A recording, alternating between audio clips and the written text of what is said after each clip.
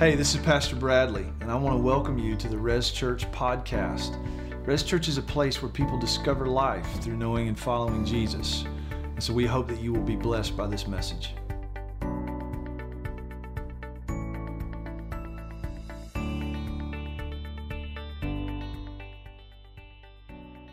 So turn in your Bibles to Luke chapter 1. And we're gonna do just a few verses. I know we're running a little long, a little late, and just going to do a few verses today, and then we're going to worship and come to the Lord's table. So Luke chapter 1, we're going to look at verses 39 to 45. Luke chapter 1, verses 39 to 45. Luke writes and says, "In those days Mary arose and went with haste into the hill country to a town of Judah." You remember where we left off, that Mary has encountered the angel Gabriel. She's been told that the Holy Spirit is going to cause her to conceive a child who will be king, who will sit on David's throne. And he also told her, hey, Elizabeth, your relative, might have been her cousin, she's 6 months pregnant. So Mary's making haste to go see Elizabeth. And she entered the house of Zechariah and greeted Elizabeth. And when Elizabeth heard the greeting of Mary, the baby leaped in her womb. And Elizabeth was filled with the Holy Spirit. And she exclaimed with a loud cry, "Blessed are you among women, and blessed is the fruit of your womb. And why is this granted to me, that the mother of my Lord should come to me? For behold, when the sound of your greeting came to my ears, the baby in my womb leaped for joy. And blessed is she who believed that there would be a fulfillment of what is spoken to her from the Lord." This is the word of God for the people of God. Thanks be to God. Amen. Just a few thoughts about those verses, and then we'll come to the Lord's table. I realize that not everyone in this room or watching online has or will have the experience of having a biological child. But I think we've all dreamed about it at least. We've all imagined what that would be like, even if we may not foresee that in our future. Mary and I were married 7.5 years before our firstborn son Thomas came along. And in those 7+ years, we did a lot of imagining. We did a lot of dreaming, had a lot of conversations of what it might be like. A lot of conversations where we imagined changing our kids' diapers and putting them to sleep at night in their cribs. And we imagined all these little trappings of parenthood with, somewhat of a romanced, idealistic, and naive perspective, right? Because it's never as easy as you think it's going to be. Can I get an amen from the parents, right? So I remember that we even imagined what pregnancy would be like. What would it be like for a child to grow in Mary's womb? And I'll never forget the day. Mary's a pretty chill, laid-back kind of person most of the time. There was this one particular day, she was teaching school at the time, and I was home. It's about 4 o'clock in the afternoon. She walked in the door, and I've never seen a look on her face like that before or since. An intensity that shocked me. She took one look at me. She didn't say, "Hey, how was your day?" She looked at me and said, "I've got to eat right now." Okay. So we got her some food and a pregnancy test. And sure enough, Thomas was on the way. And then comes like all the baby store shopping, all the baby showers, the building of cribs, the doctor's visits, the ultrasounds, the birthing classes. And then this just one night at about 2 or 3 o'clock in the morning, Mary shot up in the bed like a jack in the box, and it was time. And we knew it was time. And I'll never forget, several hours later, a doctor hands me a 7-pound and I don't know how many ounces little boy, and he's mine. And now, all the dreaming, all the imagining, all the staring at an empty crib was over. It's reality. All the promises we had made to each other about what kind of parents we would be, now it's time to go live that out. We've got a child. He's ours. And as extraordinary as that felt for us, there's really something very normal about that, right? I mean, as beautiful and wonderful and glorious as having a child is for a married couple, it happens a lot. None of us would be here, right? If that hadn't happened. So there's something pretty normal about this extraordinary thing we call parenthood. Well, in our journey with Dr. Luke so far, we've met an old barren wife of a priest named Elizabeth. And we've met a virgin who's betrothed to a man named Joseph, named Mary. She's a teenager, probably 14, 15, 16 years old. There's nothing extraordinary about these women, but they've both had an extraordinary experience. Gabriel, I think there's only a couple of times in Scripture where an angel is named. Gabriel is dispatched from heaven to tell Elizabeth and Mary, you're going to have a son. And both of these boys are going to be special. One more so than the other, but they're both going to be special. These ordinary women are having an extraordinary experience. And Mary, being told by Gabriel, hey, Elizabeth, your relative, is pregnant. She takes off, and listen, I want you to imagine, I've got a little girl who's about to turn 12. So add a couple of years to that. Imagining her pregnant is one thing. Imagining her traveling some 80 to 100 miles on foot, perhaps alone, over incredibly dangerous and rocky terrain to go visit Elizabeth, whom the angel has told her she's 6 months pregnant. This is what Mary does. She goes, and she goes to meet her relative Elizabeth. This is a huge moment, a significant moment, massive moment. Now, here's what I know about women, okay, at the risk of sounding a little bit sexist and stereotypical. Ladies like to talk. Go ahead and say amen, ladies, because you know it's true. Your word quotient is way higher than us males. And when Mary gets on the phone with one of her friends, I am astounded. I'm flabbergasted at the number of words. She doesn't talk to somebody for a week, and it's like a second-by-second playback of the last 7 days with one of her friends, right? It's unbelievable. If ever two women had something to talk about, it was Mary and Elizabeth. They've both seen angels. We're pregnant for the first time. So you can imagine, ladies, it shouldn't be hard for you to put yourself in Mary or Elizabeth's shoes. The anticipation of getting together with Elizabeth and finding a comfy chair, making a pot of coffee, if they had that back then, and sitting down and going, let me tell you. You can imagine the buildup, especially after an 80 to 100 mile journey on foot to see her. But Mary walks in the house. She sees Elizabeth. And she greets her, and the Holy Spirit takes over. John, the baptizer, the front runner of Jesus, is 6 months old in Mary's womb. And he leaps. Now, here's what we know. Babies jump, don't they? One of my favorite pastimes when Mary was pregnant, my son is squirmy. And I'm telling you, there were some nights in the middle of the night, you guys know I have trouble sleeping sometimes. I'd be awake watching Mary's belly move. It's like my son was in there wrestling a bear or something. Babies leap. They jump. So you might think, well, it's not abnormal, but what did Luke told us about John the Baptizer in Elizabeth's womb? He's going to be filled with the Holy Spirit even from birth. So I want you to picture this with me, okay? And then I'm going to give a little parentheses to this sermon, and then we're going to wrap it up with kind of what I think is the main point. The Holy Spirit has overshadowed John the Baptizer in Elizabeth's womb. I don't think John, when Mary walked in the house and greeted Elizabeth, I don't think John, 6 months old in the womb, went, Mary, the mother of Jesus, just walked in the house. Okay?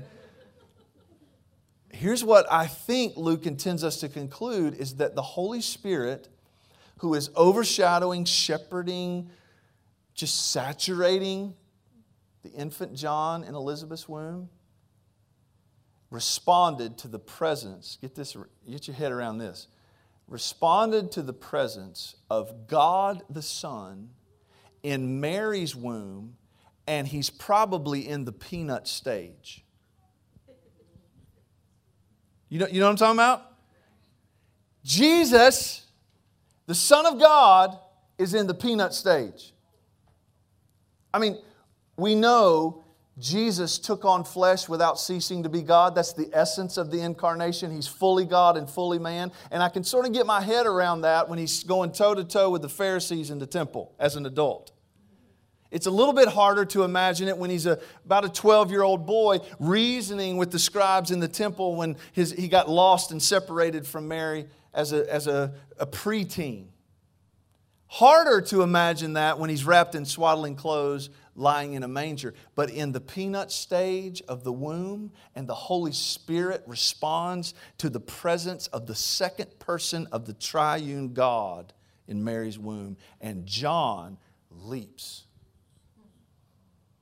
This is incredible. Now for my parentheses. This is not a sermon where I'm going to take off on a rant about abortion. But when Roe v. Wade was passed, we didn't have ultrasounds.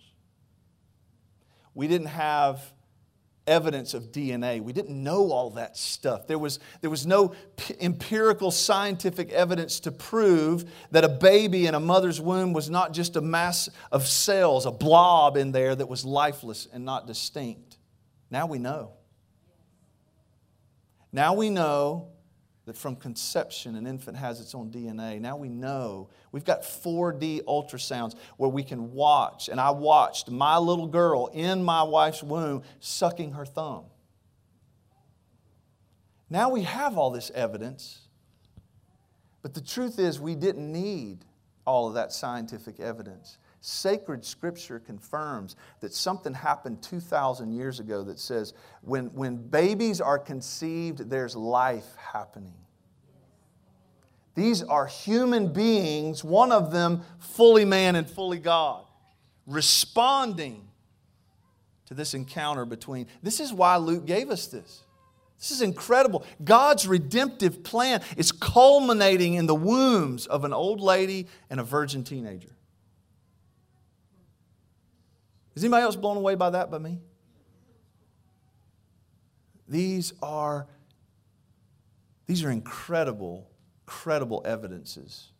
That, listen, the argument has largely shifted away from trying to prove that a baby in a womb is not a human life to the rights of a woman to choose. Do you notice that Mary and Elizabeth's rights are not even mentioned in this text? Did you notice that Gabriel didn't give either one of them an option? This is going to happen. See, where my rights end, yours begin. My rights end where yours begin, and vice versa. This is not about human rights. This is not about... The emphasis that Luke gives us is on the work of the Holy Spirit in the womb. For God to tell the prophet Jeremiah, before I formed you in your mother's womb, I knew you. And the Holy Spirit inspired Luke to research and find this detail. Not just to give us a case against abortion, but at the very least we can anchor to a text like this and go, life begins at conception. Abortion is not a political issue, it's a sin issue. Okay? And regardless of your political leanings, right, and other issues, if you've either participated in an abortion, encouraged someone to get one, or maybe you've been sucked into the narrative in our culture and in politics, let this text lead you to repentance. Let it lead you to ask God the Father for mercy and forgiveness that was paid for by the blood of God the Son, who's in the peanut stage in Mary's womb at this point. And you can receive real forgiveness. Abortion's not unforgivable, but that doesn't mean we can't recognize the heinous sin that it is. Close parentheses. When Elizabeth, verse 41, when Elizabeth heard the greeting of Mary, the baby leaped in her womb, and Elizabeth was filled with the Holy Spirit. Elizabeth was filled with the Holy Spirit. Verse 42, and she exclaimed with a loud cry, "Blessed are you among women, and blessed is the fruit of your womb. And why is this granted to me, that the mother of my Lord should come to me?" I don't know how you react to seeing someone you dearly love that you haven't seen in a long time. You know, Mary was at her mom's the majority of this week, and when she got home on Friday, I said, "Hey!" A little bit louder than normal, because I missed her. And you've seen the videos, right? Servicemen and women come home and surprise their spouses or their kids after a long tour of duty, and there's such elation and shouts even. Luke goes out of his way to describe Elizabeth as shouting, hollering, as we like to say in the South. The word's translated loud, and it's the same Greek word that Gabriel said to Mary when he said, "The child in your womb will be great." It means large and great in the widest sense. This is Elizabeth screaming at the top of her lungs. "Blessed are you, Mary. Blessed is the fruit of your womb." What is this? That the mother of my Lord should come to me. Luke gives us no evidence that Elizabeth knew that Mary was pregnant, much less pregnant with the Son of God. I see no reason in the text to conclude that Elizabeth has found out what's going on with Mary by natural means. Mary's not even showing. This is praise and prophecy that is erupting out of Elizabeth, who's been filled with the Holy Spirit. In a normal, ordinary greeting of two pregnant ladies who are related, the Holy Spirit causes Elizabeth to prophesy. "Blessed are you, Mary. Blessed is the fruit of your womb." And what is this? That the mother of my Lord, it's the word master. I don't think Elizabeth was thinking in her mind, all right, in her womb is Jesus, the Son of God, who's going to die for the sins of the world and be raised on the third day and ascend into heaven and return one day in glory and power. I don't think she's got her head around all of that. She just knows that the child in Mary's womb is in some way or another Lord over her. And that's revealed to her by the Holy Spirit. I can't help but think about the words of the Apostle Paul in Romans chapter 8 right here. Let me read this to you. Romans chapter 8, verse 26 and 27. Paul says, "Likewise, the Spirit helps us in our weakness, for we do not know what to pray for as we ought. But the Spirit Himself intercedes for us with groanings too deep for words, and He who searches hearts knows what is the mind of the Spirit, because the Spirit," look at this, "the Spirit intercedes for the saints according to the will of God." The Holy Spirit of God, God the Holy Spirit, the third person of the triune God, is praising and prophesying through Elizabeth. "Blessed is your womb, the fruit of your womb. The mother of my Lord has walked in the room." And to think, this is going to be a major emphasis throughout this gospel, is the work of the Holy Spirit in the life and ministry of Jesus. And we need to watch for it. And we need to pay attention to it, because the same Holy Spirit lives in us. The same Holy Spirit has filled all of us. If you are a born-again Christian, if you recognize Jesus as Lord, if you have been brought from death to life, if your heart of stone has been taken out and a heart of flesh has been put in, this is the reality. This is the truth. You are a temple of God the Holy Spirit. John the Baptist in Elizabeth's womb will soon declare when he comes of age, "I baptize you with water, but there's one coming after me. He's going to immerse you in the Holy Spirit. And His name is Jesus. If you call on Him as Lord, guess what? You are immersed in the Holy Spirit.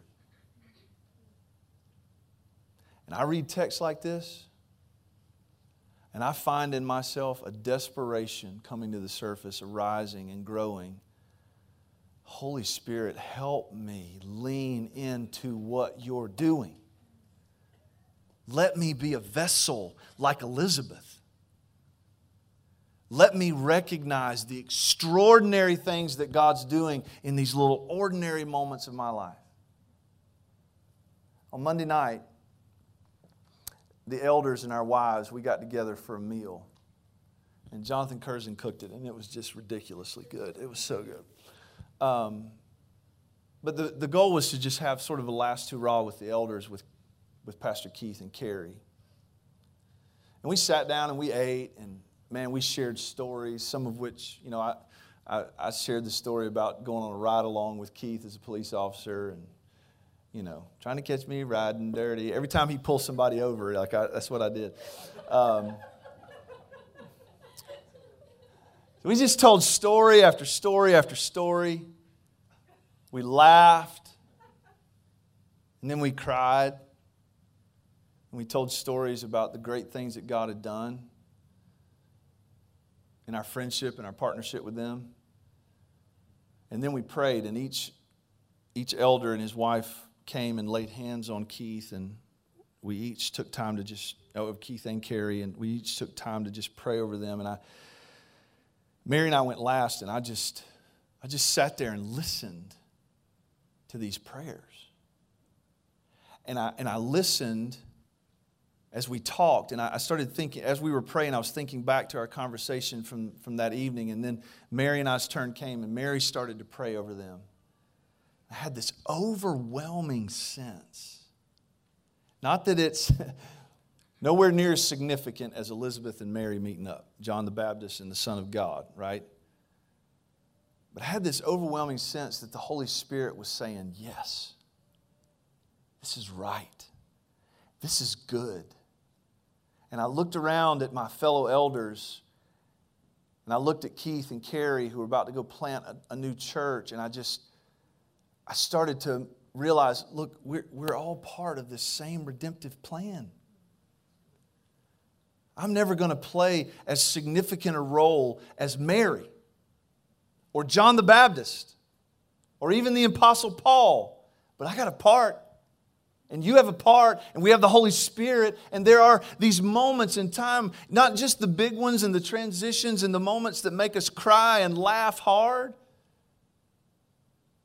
but to realize that God, the Holy Spirit, Paul goes on to say in Romans 8, the sons of God, and that includes the daughters, are led by the Spirit.